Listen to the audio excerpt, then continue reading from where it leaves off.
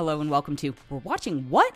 I'm your host Dana, or the DHK as I'm known, and two things up for review this week. First up is Teenage Mutant Ninja Turtles, Mutant Mayhem, which is a new animated film, and then They Clone Tyrone, which is a new sci-fi / comedy / mystery film on Netflix.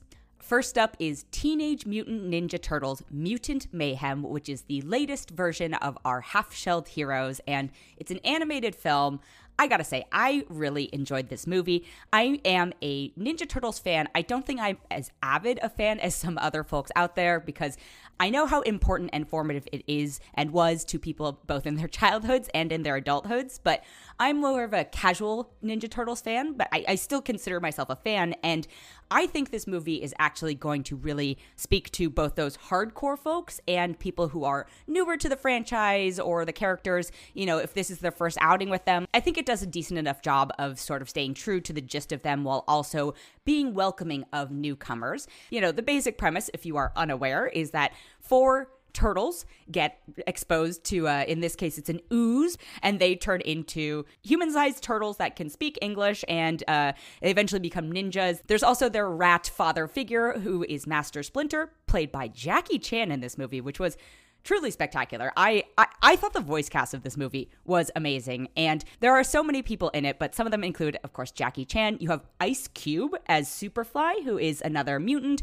You've got John Cena. You've got Seth Rogen. You've got Ayo Edebiri from The Bear as April O'Neil. You've got Giancarlo Esposito. You've got Post Malone. You've got Paul Rudd, Maya Rudolph, Natasha Demetriou, Hannibal Buress, Rose Byrne. And then the turtles themselves, for the first time, are being played by actual teenagers. It's Nicholas Cantu, Micah Abbey, Shimon Brown Jr., and Brady Noon. And I think one of the things I will acknowledge about the sort of having younger actors voicing the turtles is that there is a sort of chaos to it that maybe as a slightly older audience can be a tiny bit overwhelming. A little insider bit is that they actually recorded their voiceover together, which is very atypical of a voiceover session because it becomes very hard to animate to because it's overlapping and all this stuff. But they decided that they wanted to sort of capture that group dynamic in the recording booth, which does very much translate to the screen. I think they do a good job. The humor, the visuals, and the music are really what got me with this one. And I think one of the things that's interesting about the sort of collaboration behind the humor is, so you have Seth Rogen as a writer-producer of it, and then his writing partner, Evan Goldberg, you know, they are responsible for Knocked Up, Superbad, Pineapple Express, Neighbors. They have their own sort of brand of humor, and then they teamed up with the team from Detective Pikachu, the feature film, which I actually thought was very cute. So you've got Dan Hernandez and Benji Samit, and then you also have, adding to the mix, Jeff Rowe from Mitchell's vs. the Machines. He is also the director of it. So usually when a film has that many writers on it, you can get a little concerned because are the styles going to mesh? Is the humor going to work? I think they did a really good job. You know, again, there's this layer of the sort of teenage, authentic feeling-ish, not how do you do fellow youths things going on with the turtles themselves. And then there are some ridiculously funny jokes that I think adult audiences will get. They're not inappropriate, but there are just some that I was like, this is kind of existential and bizarre, and I really appreciated the out there-ness of it. And then the visuals, it's a very cool style. You know, there's sort of draw-overs happening, and then there's realistic lighting, and the characters are a little bit grotesque. You know, there's a group of mutants that are not as cute as our heroes, but they still had to figure out how to make them appealing and amusing, and I think they found that balance. And then the music is from Trent Reznor and Atticus Ross of Nine Inch Nails, and also they are Oscar winners for multiple scores. It all blends together in a really seamless way. The amalgamation of all of these things coming together really worked for this film. It's fast, it's funny. You know, I was laughing very hard during my screening. It's an hour and 39 minutes.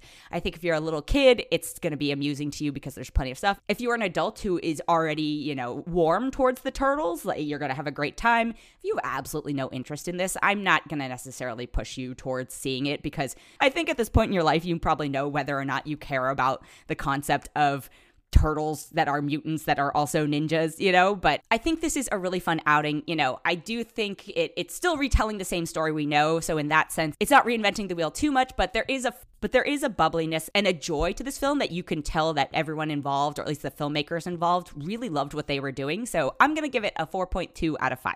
I'm going to take a quick break and be right back. And I'm back. The other thing I have this week is called They Clone Tyrone, and it came out on Netflix, and I'm a little worried that it flew under the radar because it came out on Barbieheimer weekend, so I just want to call a little bit of attention to it, and I will fully admit that, Netflix tends to put out at least an original movie almost every week, and I am a little apprehensive about them because some of them are not as good as others, or some of them are just not good at all. However, I found They Clone Tyrone to be one of their better ones by far. It stars John Boyega, Jamie Foxx, and Teyonah Parris, and they play three characters who live in a city together, and they end up discovering a conspiracy, and it leads them on this sort of mystery, thriller adventure. And I think the thing I like the most about this film is that it really plays into stereotypes on two different levels. It basically plays into racial and socioeconomic stereotypes with the lead characters and the sort of town they live in, or city. It's more of a town. And then it also plays into a bunch of sci-fi stereotypes. And I think the way that it mixes them all together is a really creative approach. I don't know if any singular element of the film is reinventing the wheel or, similar to Ninja Turtles. Like, we've seen all the bits of it before, but the way that they're positioned in this is what makes it work. John Boyega plays effectively a drug dealer, Jamie Foxx is playing a pimp, and Teyonah Parris is playing a sex worker. Sex work is work. And, these are characters who we don't always get to see as the leads of films and have more than one dimension to them. So the fact that these three did and could be amusing but also dramatic, I think is a real success. And then again, I really like the sci-fi element to it. I think all good sci-fi is actually political commentary, and that layered in with some of the, the scientific political commentary and then the inherent racial commentary and, again, socioeconomic one. I just thought it was a really clever mixture that is something that we don't get to see as much in sort of mainstream, and I'm putting that in air quotes, roles. I almost wish this has gotten a theatrical, or it got a small theatrical run, but I wish more people had gotten to see this, or I hope more people get to see this, because it is sort of a breath of fresh air in terms of the genre, in terms of streaming movies, and I had a really good time. I don't want to go too much into details about the plot because I think the most fun of it was getting to go on this adventure with the characters and discover things as they did, and I think the mystery part of it is, a really good job, and it plays on a lot of stereotypes that you have to sort of be familiar with in order for it to make sense, but I think it's a good, also reflective moment as an audience. And I'm making it sound sort of like homework. It's also a very funny movie. It's also a very fast movie.